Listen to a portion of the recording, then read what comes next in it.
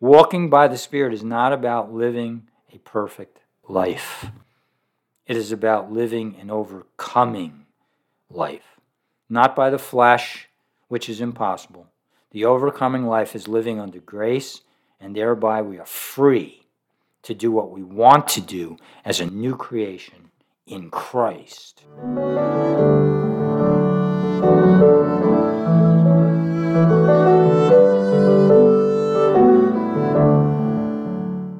Hello, and welcome to this edition of That They Might Know, a podcast dedicated to proclaiming the gospel of Jesus Christ.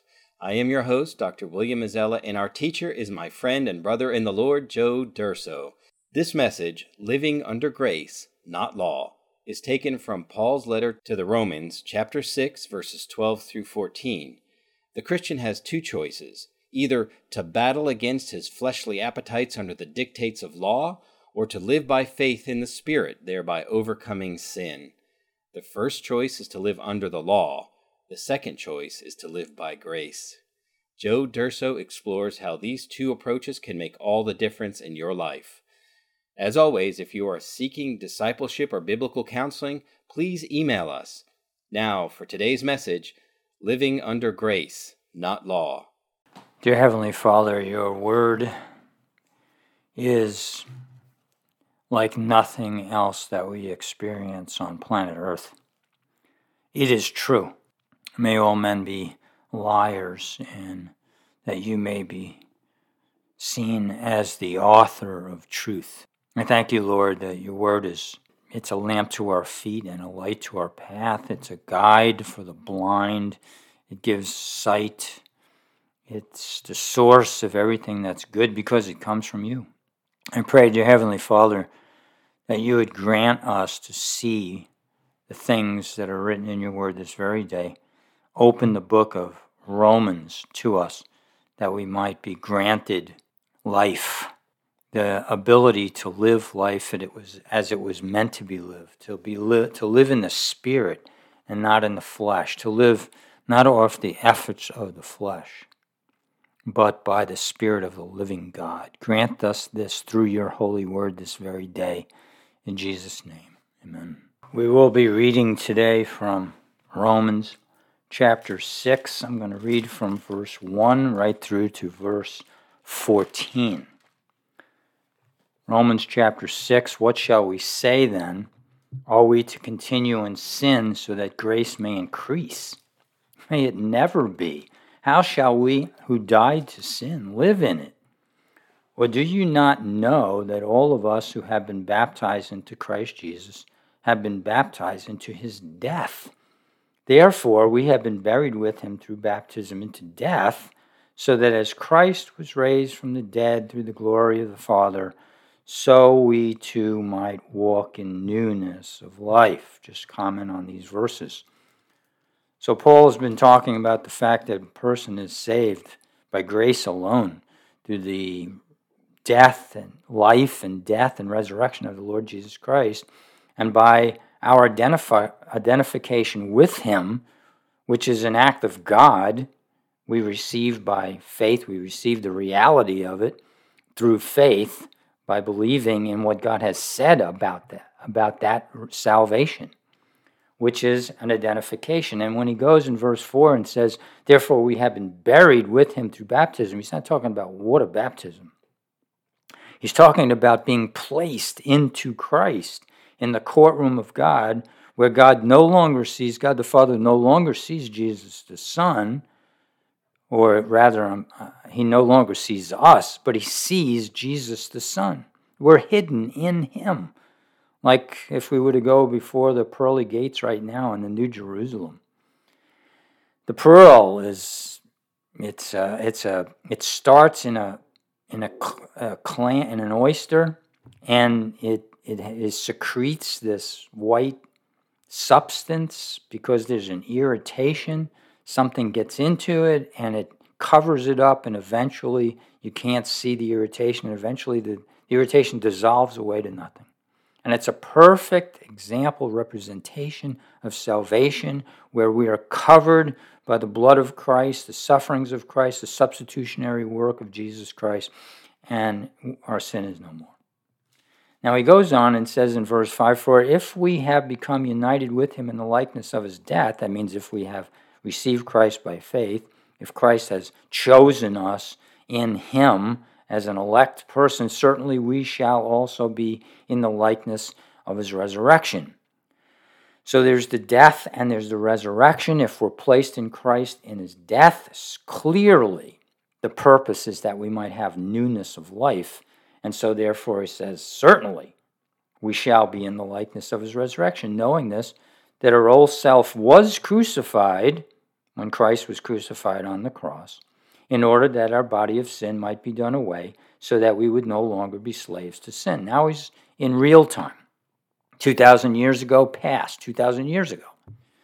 And we were placed into Christ when Christ was placed on the cross. In this situation, in this place where we are identified with Christ, it's in the mind and heart of God. It's a reality because it's in God, the eternal being, the one who has no beginning, no ending, the one who's all-powerful and all-knowing, the one who's in charge of everything. He's sovereign. Now, in time, this reality, which is through identification, is meant in real time for us to be exercised. That's where Paul is leading us to. So, therefore, he says, knowing this, that our old self was crucified with him, verse 6, in order that our body of sin might be done away, so that we would no longer be slaves to sin. He's not talking about sinless perfection. He's talking about slavery. For he who has died is freed from sin. Previous episode, we talked about this. We're freed from sin. In reality, we may not feel freed.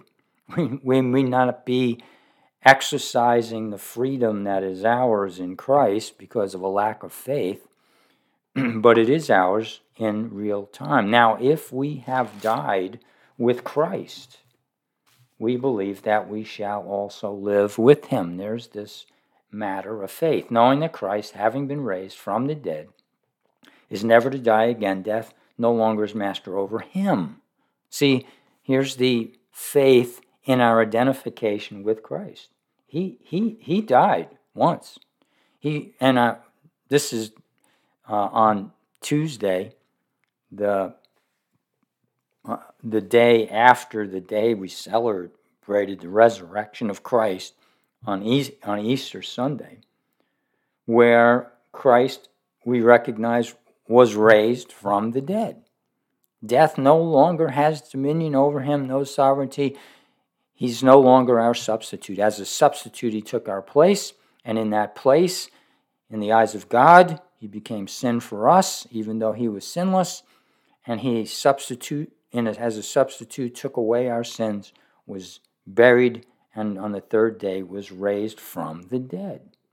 That being the case, sin no longer has any sovereignty, any rights over Christ. It's done for him. He lives unto God as he always did in eternity. Now, here's the key, is our identification with him, which is what Paul is talking about. Even so, consider yourselves to be dead to sin, but alive to God in Christ Jesus. That considering is reckoning. It's putting it into a place in our mind and our heart where we, like in a mathematical way, recognize, put it on the books as absolutely, clearly certain. Therefore, do not let sin reign in your mortal body so that you obey its lusts. Now we're talking about something that's kind of external from us. Sin. Why? Because any man who's in Christ is a new creation. Old things are passed away. All things are becoming new. We're in the process. The things have passed away in Christ. And they're becoming new in us as we walk from day to day by faith.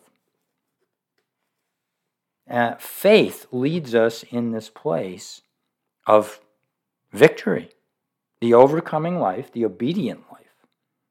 And therefore he can say, therefore, do not let sin reign.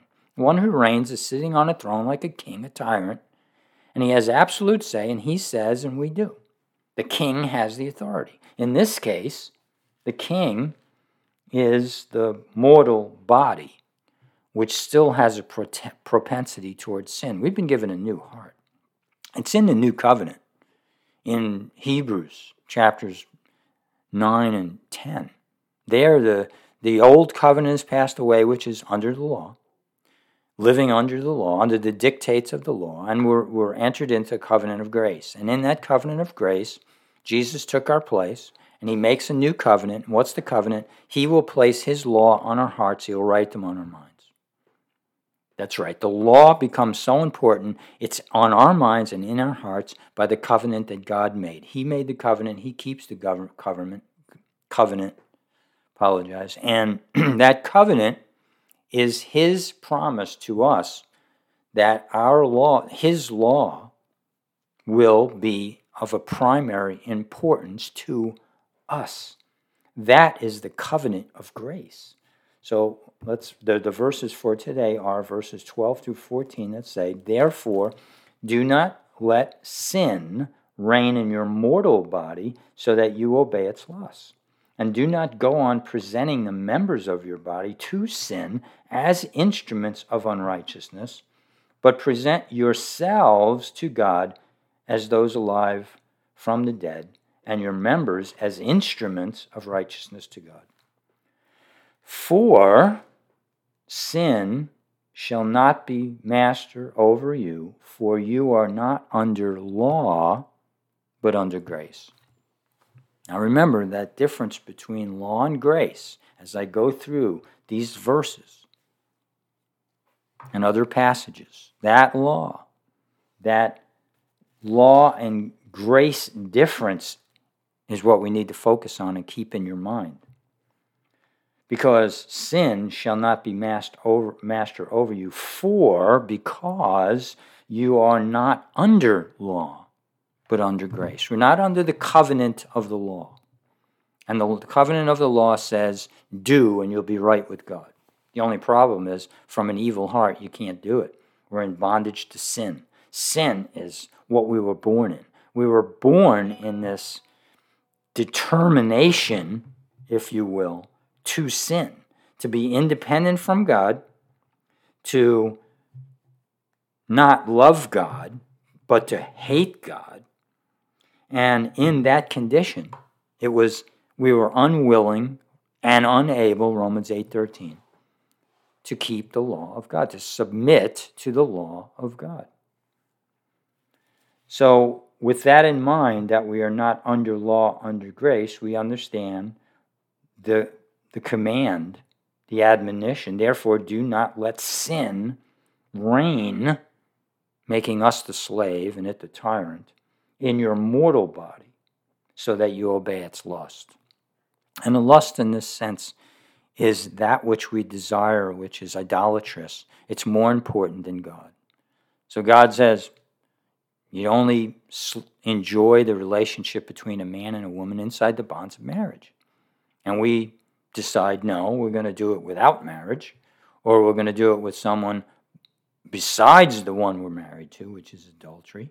Fornication is being single and having intimate relationship with someone, and we're not married. No, we're going to do that. That's lust, and there's the lust of being more important than others. There's jealousies and covetousness, idolatry of every kind. Murders and hatred and lying and thieving and all of these things that we do to hurt other people. God is saying, no, that's not the way that I designed the world. That's not the way life will be in eternity for those who receive my Son, the Lord Jesus Christ, who changes our hearts, puts us under this covenant by which God keeps his promise to give us his laws, which are peaceful and kind and loving, merciful and gentle. There'll be no war in heaven. There'll be no war within ourselves. There'll be no war with the people around us at all. So therefore, he goes on in verse 13 and says, do not go on. This was the practice. This even is in the practice of of Christians newly saved who haven't gone through the process of maturing, and part of the process of maturing is recognizing the day-to-day and moment-to-moment relationship we need with Jesus, which secures us through our faith to live a holy life. Being bound to Christ is being set free. So therefore, do not go on presenting the members of your body to sin as members, but present yourselves to God as those alive from the dead. Do not go on presenting the members of your body to sin. This gives us, and I want to just overemphasize this so we understand this before we move on, that there are the members of our body is not us. The members of our body are those parts that, look at it this way, our eyes, the five senses, and the feeling, and the touching, and the hearing. These senses can be affected for evil. And so he's saying, do not go on presenting the members of your body to sin as instruments of unrighteousness. An instrument is like a tool. It's like a hammer. The person who wields the hammer can build a building. He can drive nails. He can use a screwdriver and put screws to hold a building together, and it can be a wonderful thing. Or he can take the hammer and he can use it to strike someone dead. The person is the one performing the action, and the person is the one who we are. The person in Christ is the person who desires to do good. We're going to catch up to this in chapter 7, and part of chapter 7 is very hard to understand, and we're going to work through our way through it, in a way that we should according to the original language, and that can be taken in a way which makes no sense according to this.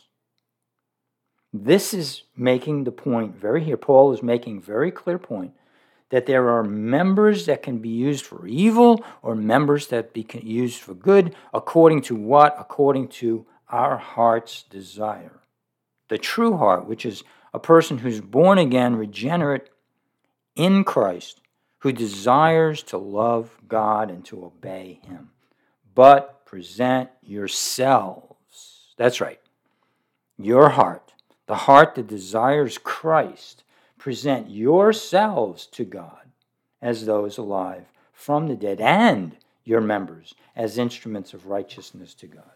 So the instruments get presented when the instruments are being presented by the true person who's recreated in the image of God, in the likeness of God, according to the new covenant under grace and not the law. The covenant which is a promise from God. And then he wraps this up by saying, for sin shall not be master over you, the slave master over you. For you are not under law, but under grace. Okay, so how does this work? Okay, so I'm talking about faith. I'm talking about this whole idea of living in the new covenant. What's this mean? There's pictures all through the New Testament. Pictures that help us to give us the reality of who we are, what we are, and I want to help you do that. I want to look at Ephesians chapter 2, verses 4 to 7. If you're driving your car, of course, just listen carefully. Don't look at anything but the road. If you're in a place where you can lift your Bible, hopefully that's how you're listening to this, where you can be a little bit quiet. But if you can't, that's fine. These decisions are yours. I would just ask to be very careful. But God being rich in mercy, Ephesians 2, 4 through 7, but God being rich in mercy, because of His great love with which He loved us, even when we were dead in our wrongdoings, in our sin, trespasses, made us alive together with Christ. By grace you have been saved, and raised up with Him, and seated us with Him in the heavenly places in Christ Jesus. Now, It doesn't look like that right now. To you and I who are, I call it real time, this is Tuesday, April, 4th, 10:16 a.m. That's the real time right now. And in real time, I'm sitting in my office and I'm speaking a message out into the airways to whoever may listen at whatever time they listen to this. That's real time. But this in real time also, in God's time, in God's place, because he's the one who raised us up with him and seated us with him in the heavenly places in Christ Jesus. That preposition in is that identification with Christ in him. In God's time, a God who's not controlled by time, we are. We're stuck right here, right at 10:17 a.m. I am, right now at this moment. Whatever time you're listening to this, that's where you are. God is not. God is there. God can be wherever he wants. He's everywhere present at the same time. I can't comprehend it, not going to try. But God raised us up with him and seated us with him in the heavenly places in Christ Jesus. That's the Christian's place. Even though I'm not experiencing the future just yet, even now, in God's sight, I am seated there with Christ. So that in the ages to come, verse 7, so that in the ages to come he might show the boundless riches of his grace in kindness towards us in Christ Jesus. It's like ages meaning forever. Forever in the ages, and because we think in terms of ages, in those terms, in the terms we understand, we will experience the boundless riches of his grace. And what is that? That's freedom to do what's right, freedom to love God, freedom to be perfectly loving. Now, faith doesn't just see the here and the now. Faith sees then. It sees a place that we don't even experience now in our senses. Our body is grasping for everything that the here and the now can give us, what the earth can give us. But God, in his greatness, placed us somewhere we don't see right now, but in the heart of a person with faith knows it exists. We are seated with Christ. This is the way the writer to the Hebrews put it in Hebrews chapter 12. You have come to Mount Zion, to the city of the living God, the heavenly Jerusalem, to myriads of angels, the general assembly and church of the firstborn who are enrolled in heaven, and to God, the judge of all, and to the spirits of the righteous made perfect. Wow. Not only is it this place that's unlike in any way like earth, a place of where God lives. It's a heavenly Jerusalem. It's in the heavens right now. It's going to come down to earth in the future. It's the New Jerusalem, 1,500-mile cube, a place that doesn't in any way resemble where we live. Transparency. It's all like glass. It's no hiding anything or anyone. It's Mount Zion, a heavenly Jerusalem. There's myriads of angels there, beings that if we saw them, our breath would be taken away. And it's the general assembly of the church, like the church is there, the people called out of the world, this wicked world in which we live right now. And church of the firstborn, that's Jesus Christ. They're enrolled in heaven. And to God, the judge of all. But most importantly for our discussion today, the spirits of the righteous made perfect. In that hour, in that day, we are perfect in that hour. And in that perfection, we are, in reality, completely set free from even the war that we have now as Christians with this matter of sin and the body parts, or these parts of us that are desiring something that in our hearts we do not want, but we want God. So in Revelations 21, I want us to look through these future realities And part of how we gain the victory in this life is by understanding that those future realities are a reality to God right now, and they can be to us when we walk by faith. Behold, verse 3, the tabernacle of God is among the people, and he will dwell among them, and they shall be his people. And God himself will be among them. This is the reality of heaven. God is among his people. It's not just like we're alone and we have to battle out on our own and we have to try to keep the commandments of God in our own energy. That's all done away completely. It should be done away now as we live by faith. Then it will be the living reality even by sight. Of course, faith will always be an element in my mind because even though we see God and we're there present, God in spirit cannot be seen. We see Jesus, and that's the reality of what God has done for us. And it is a sight experience. But there's always the unseen, and that's always still a reality by the fullness of faith. God himself will be among them, and he will wipe away every tear from their eyes, and there will no longer be any death. There will no longer be any mourning or crying or pain. The first things have passed away. Then it's a reality. Right now, by faith, we understand these things will come to pass. No one can overrule God. He is the sovereign of the universe. He is omnipotent. He's all-powerful. And these things will come to pass not only for those reasons, but because he cannot lie.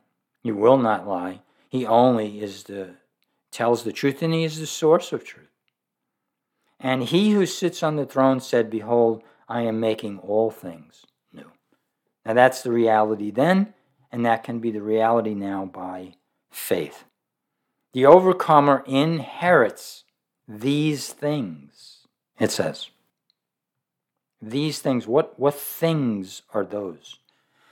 Revelations 21:7 tells us that the flesh does not inherit the kingdom. You see, the Spirit, the one in the Spirit, inherits the kingdom. So verse 7 says, but for the cowardly, unbelieving, and abominable, murderers, sexually immoral persons, and sorcerers, and idolaters, and all liars, their part will be in the lake that burns with fire and brimstone, which is the second death. We, who have placed our faith and trust in Jesus Christ alone, have been placed into Christ, no matter how we may feel about ourselves, no matter how we may be distorted in how we think about ourselves in Christ. These things are a reality because in the heart of the Christian, he desires to walk with God.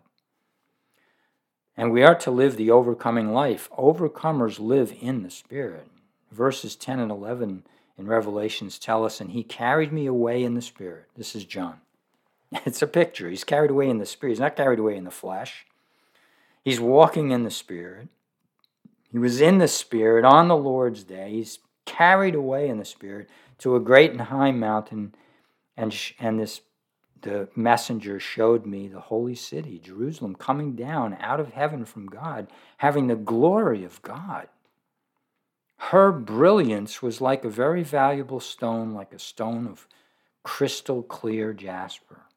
It's not just talking about the elements of the city, really primarily at all, not talking about it at all. He's talking about her brilliance. What makes the New Jerusalem isn't these elements in the new creation of God. It's God's people.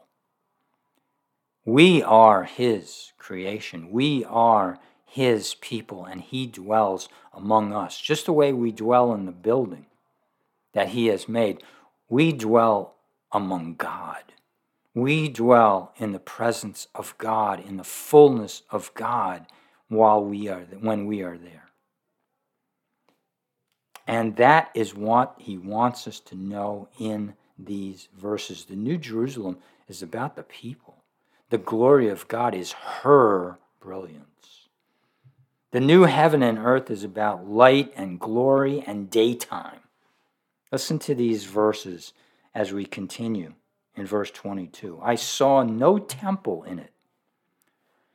The temple was the place that you went to understand, to see, to experience God. It was a building. But there's no temple building in the New Jerusalem. Why? Because it says, for the Lord God, the Almighty, and the Lamb are its temple. We're in them, in reality. We're in them now by faith. We're in them experientially by faith even now because we believe them to be so. We're placed in the heavenly places because that's where Christ is. And we are in Christ.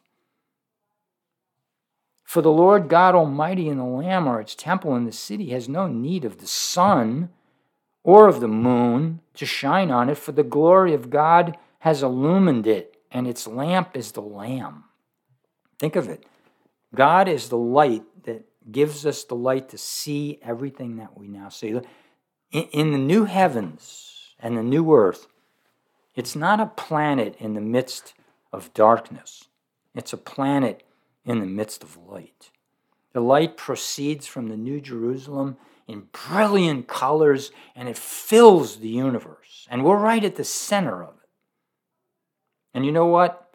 Because God is not bound by time, we're right there with Him in Christ, even now.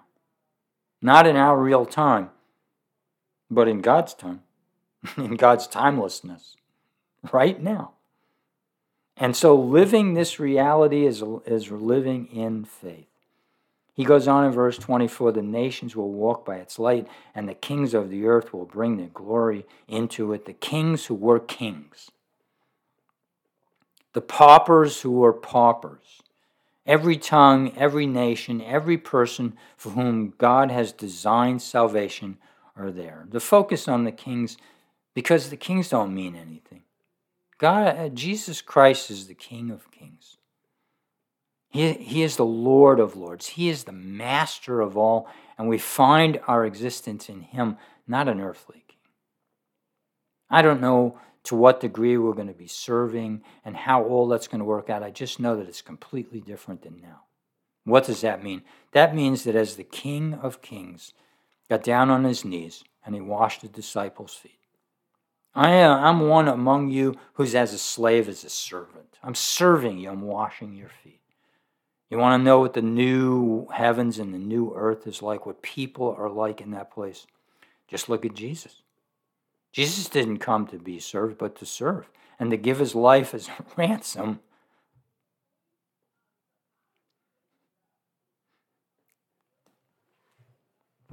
for many. And that is the place of those who live there. In the daytime, He will bring His glory into it. In the daytime, there will be no night there. Its gates will never be closed. And they will bring the glory and the honor of the nations into it. What's the glory and the honors of nations? The Lord Jesus Christ.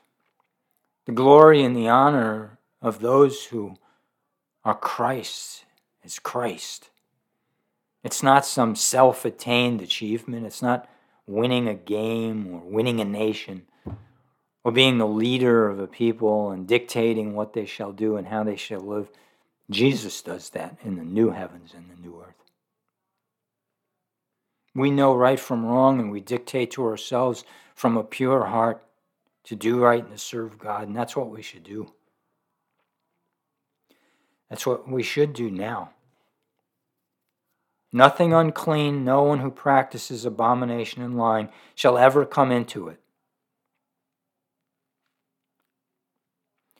But only those whose names are written in the Lamb's book of life. You know who wrote those names there? Jesus did. We don't have control over that. No one does. It might be a hard pill to swallow for some, but the fact is it's a beautiful pill because God can be trusted. We can't. God can be trusted perfectly. God is the river of life and the tree of life. As we continue on to finish this up, I want you to understand something very, very important. We're talking about living in a place that we can't see with our eyes, we can't hear with our ears, we can't feel or taste. It's beyond the five senses. But right now, as well as then, the principle is the same. In verse 22, in verses 1 and 2, it says, "And he showed me a river of the water of life." This is the river, not of water, but of the water of life. It's the river of life.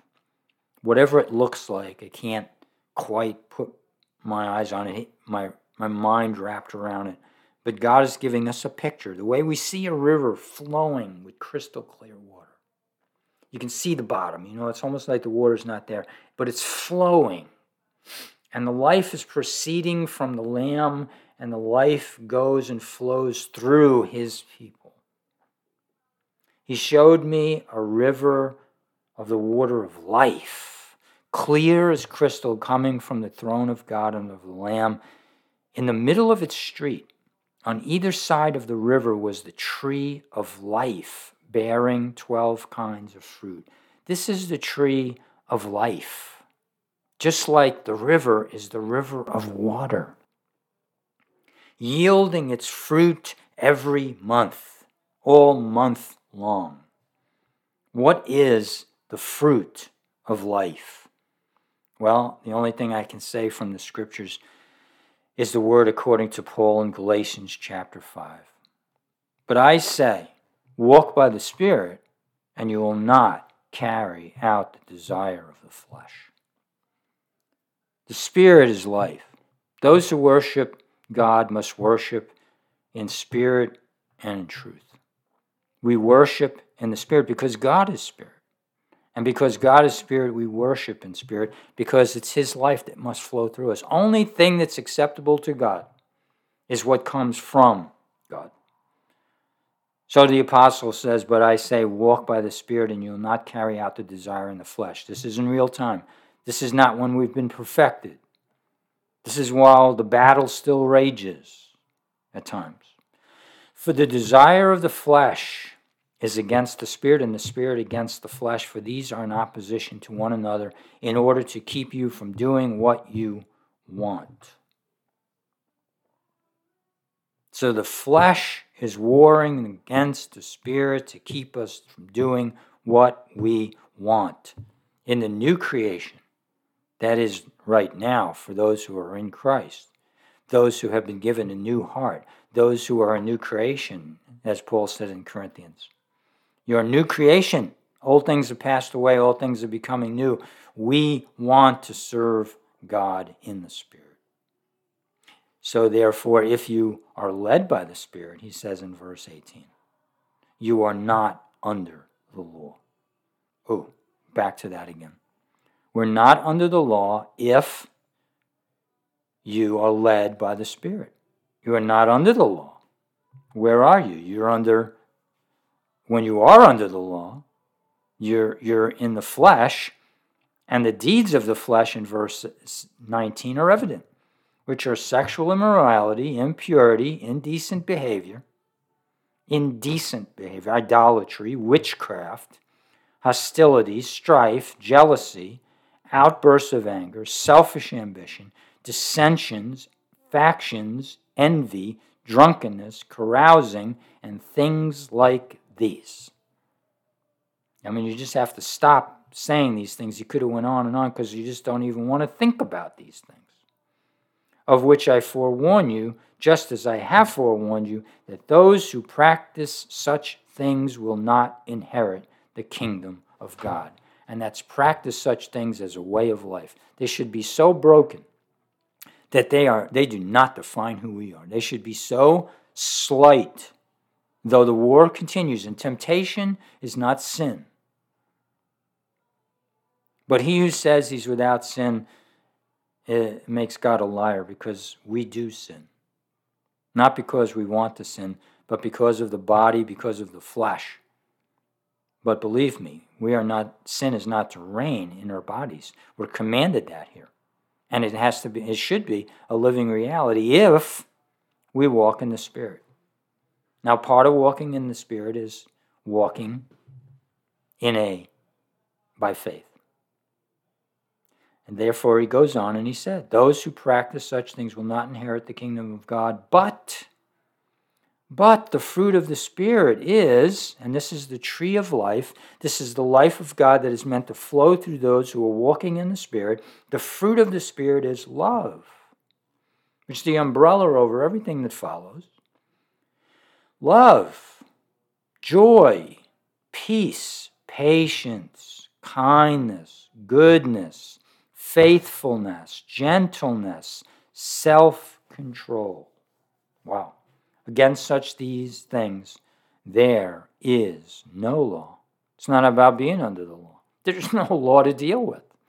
These things are as a result of living in the Spirit under a covenant of grace, believing that God can and will do these things in us as we walk by faith. It's not about the law. We don't have to be concerned of living under the law. We don't have to manufacture holiness within ourselves as if we could. We can't. No, it's only living in the Spirit and allowing the Spirit of God, who is the water of life, who then flows through us and creates in us this holiness by which we live if we live in the Spirit. This is not about Christian disciplines. This is not about creating something by self-effort. This is not about living under the law. This is about living by grace in the Spirit. Those two are contrary to one another. Don't miss this. And I'm not criticizing Christian disciplines, but they are meant to flow out of us as a result of living in the Spirit. They are not a means to living a holy life. Never meant to be. Well, what are you talking about? The means of grace. Yeah, that's an oxymoron. Grace is something you don't manufacture. Grace is something that's given as a result of God's goodness and His mercy and His kindness. Grace comes to the undeserving. When a person realizes he's undeserving, when he realizes what he cannot do, God fills such a person with love and mercy on a humble person. The proud realize what they can do. They're wrong. They're confused. They're living in the darkness. Only sinners. God saves only sinners. Jesus said, I didn't come for the righteous. I came for sinners, the unrighteous.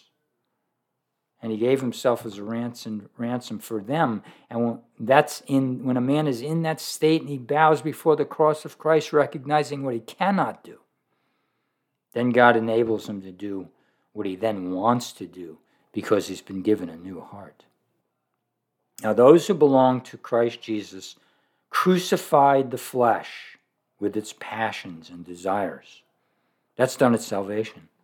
That's done as they live by faith from hour to hour, from moment to moment. It's what I can't do, and I can't even try. There's no sense in trying to do it. There is our identification, my dear listener.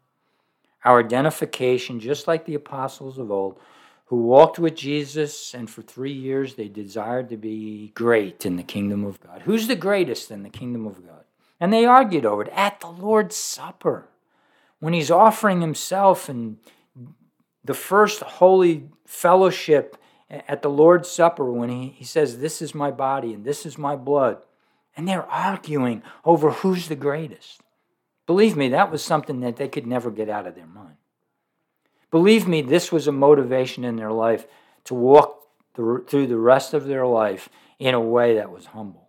This is what made the apostles the apostles. This is why their names are on the gates of the New Jerusalem, on the foundation of the New Jerusalem. Why? Well, because they're the foundation of the church. And what made them the foundation of the church is this humility. Denying God in the person of Christ in His greatest hour of need. It destroyed them, it broke them, it smashed them into pieces. And out of the humility of their heart, having denied Christ in that hour, they became apostles. And this is who we need to be leaders in the church today. Sadly, I don't think that's much of the case. Certainly in some cases, and everyone thinks they're there. But after 5 decades of living in the church, I see much in the way of pride, scholarship, attainments, achievements. I want to end on a happy note, and I want us to think about what can be and what should be in our own personal lives. We live by the Spirit. Let's follow the Spirit as well. Let's not become boastful, challenging one another, envying one another. This is verses 25 and 26. Let us live by the Spirit in Galatians. Walking by the Spirit is not about living a perfect life. It is about living an overcoming life, not by the flesh, which is impossible. The overcoming life is living under grace, and thereby we are free to do what we want to do as a new creation in Christ. So what does overcoming the temptations of the flesh look like in practical terms? And I'm going to give you 4, and then we're going to close in prayer. What does overcoming the temptations of the flesh look like in practical terms? Number 1, overcoming temptation, overcoming sin. Overcoming is a substitution. It is not the victory of the Spirit's will over the flesh's will, because it's not a battle of wills. Let me say that again, because when we get to Romans 7, it's going to be big. It's not a battle of wills. If it is, you're going to lose. It is death to the old sinful man and life lived in Christ. It's a substitution. Overcoming is a substitution. Therefore, pray for faith. Pray for faith that Christ's substitutionary atonement would be applied to the life you live now. You can't do it in your own strength. Pray for faith. Pray. Oh, back to a means of grace. If there's anything that I don't want to see as a means of grace, it's prayer. Prayer is an act of humility. Prayer is not contending who's the greatest. Prayer is not contending with the will. Prayer is not something you do. Prayer is looking to God to do what we can't do. Praying is not me being good about something. Prayer is recognizing how sinful I am. Praying is recognizing that God has to do what I cannot do. If prayer is a discipline to you, you're praying wrong. You got it wrong. Somebody led you astray. Somebody's not telling you what prayer really is. When you get down on your knees and you get to the place where you are just broken in your sins, you're praying. When you're down on your knees praying and you recognize just how sinful you are, now you're praying. When you're in tears before God because of what He sacrificed to make you whole, now you're praying. When you're praying that way, you're actually living by faith. And that's not a work. Faith and works are contrary to one another. They're not the same. If prayer is a work, you're not praying. You're not living by faith. You're not even exercising faith. Overcoming, number 2. Overcoming is a walk. Hear this. If you haven't heard anything else, and I hope you heard the praying part, hear that overcoming temptation and sin is a walk, not an arrival. Today's victory does not guarantee tomorrow's success. You hear that? Overcoming is a walk, not an arrival. Today's victory does not guarantee tomorrow's success. Therefore, pray for perseverance. You're going to need it. 3, overcoming is belief. It's trust. It's faith. Overcoming is belief so strong that we are transported to another place and another time. The place we live in reality and not in fantasy. God has said we are seated in Christ in the heavenlies. This is not fiction. This is a fact. It's a fact in the mind and heart and experience of God. We need to be transported there daily. Is God fantasizing or telling us a fact? Is He? Yeah, well, it's a fact. God does not fictionalize our experience. He is truth and not a liar. no matter what the devil says. Therefore, pray that God would increase your faith and that you might live in Christ. Number 4, overcoming is bearing fruit. Overcoming is bearing fruit. It is bearing the fruit of the Holy Spirit. It's not bearing the fruit of the flesh. It is bearing fruit that only the tree of life can give. Once upon a time, the world was divided into nations because of sinful pride. Man sought to exalt himself above God. So God gave the man what he wanted, the environment to make war on a grand scale. Division and not unity has been the course of man set for himself. He set it in the garden when Adam fell, and he took it to a grand scale at the Tower of Babel, when once again, within 400 years of the flood, he said, we'll do what we want to do. We're not going to fill the earth. We're going to stay right here and make a name for ourselves. So God gave him what he wanted, the environment to make war on a grand scale. Division and not unity has been the course a man sets for himself.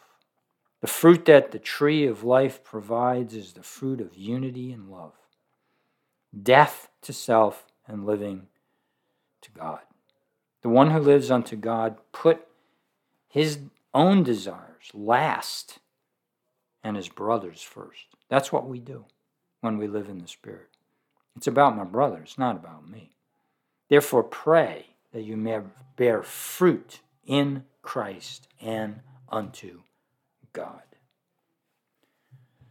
Dear Heavenly Father, the words are yours, the principles are yours, the truth is yours. We cannot create these things. We can't write these things. All we can do is exposit, study, and seek to understand the truth of your word. We need you. That's the prayer. The prayer, Lord, is that in our own flesh, you've disclosed it all throughout your word. In the flesh, we wound you, we deny you, we forget. Even as Christians, we are tempted all the time to live in the flesh, to forget the importance of the redemption we have in Christ, the importance of the substitutionary worth of Jesus. This is why men don't pray. This is why Christian men born in the Spirit fight the greatest fight of their lives every day to pray, to humble ourselves in humble submission to the will of Almighty God who says, live in the Spirit. Receive the water of life and bear the fruit of the tree of life. Lord, we know that Christ is life. He's the resurrection and the life. He's the tree of life. And the fruit that we will bear throughout all eternity and that we can bear right now is his fruit. His life lived through us. It's not about us. There's no competition in the Christian life. Lord, help us to see it, to realize it, to live it every day, to live this moment and the next moment as we continue to put our faith in Christ and your life on display.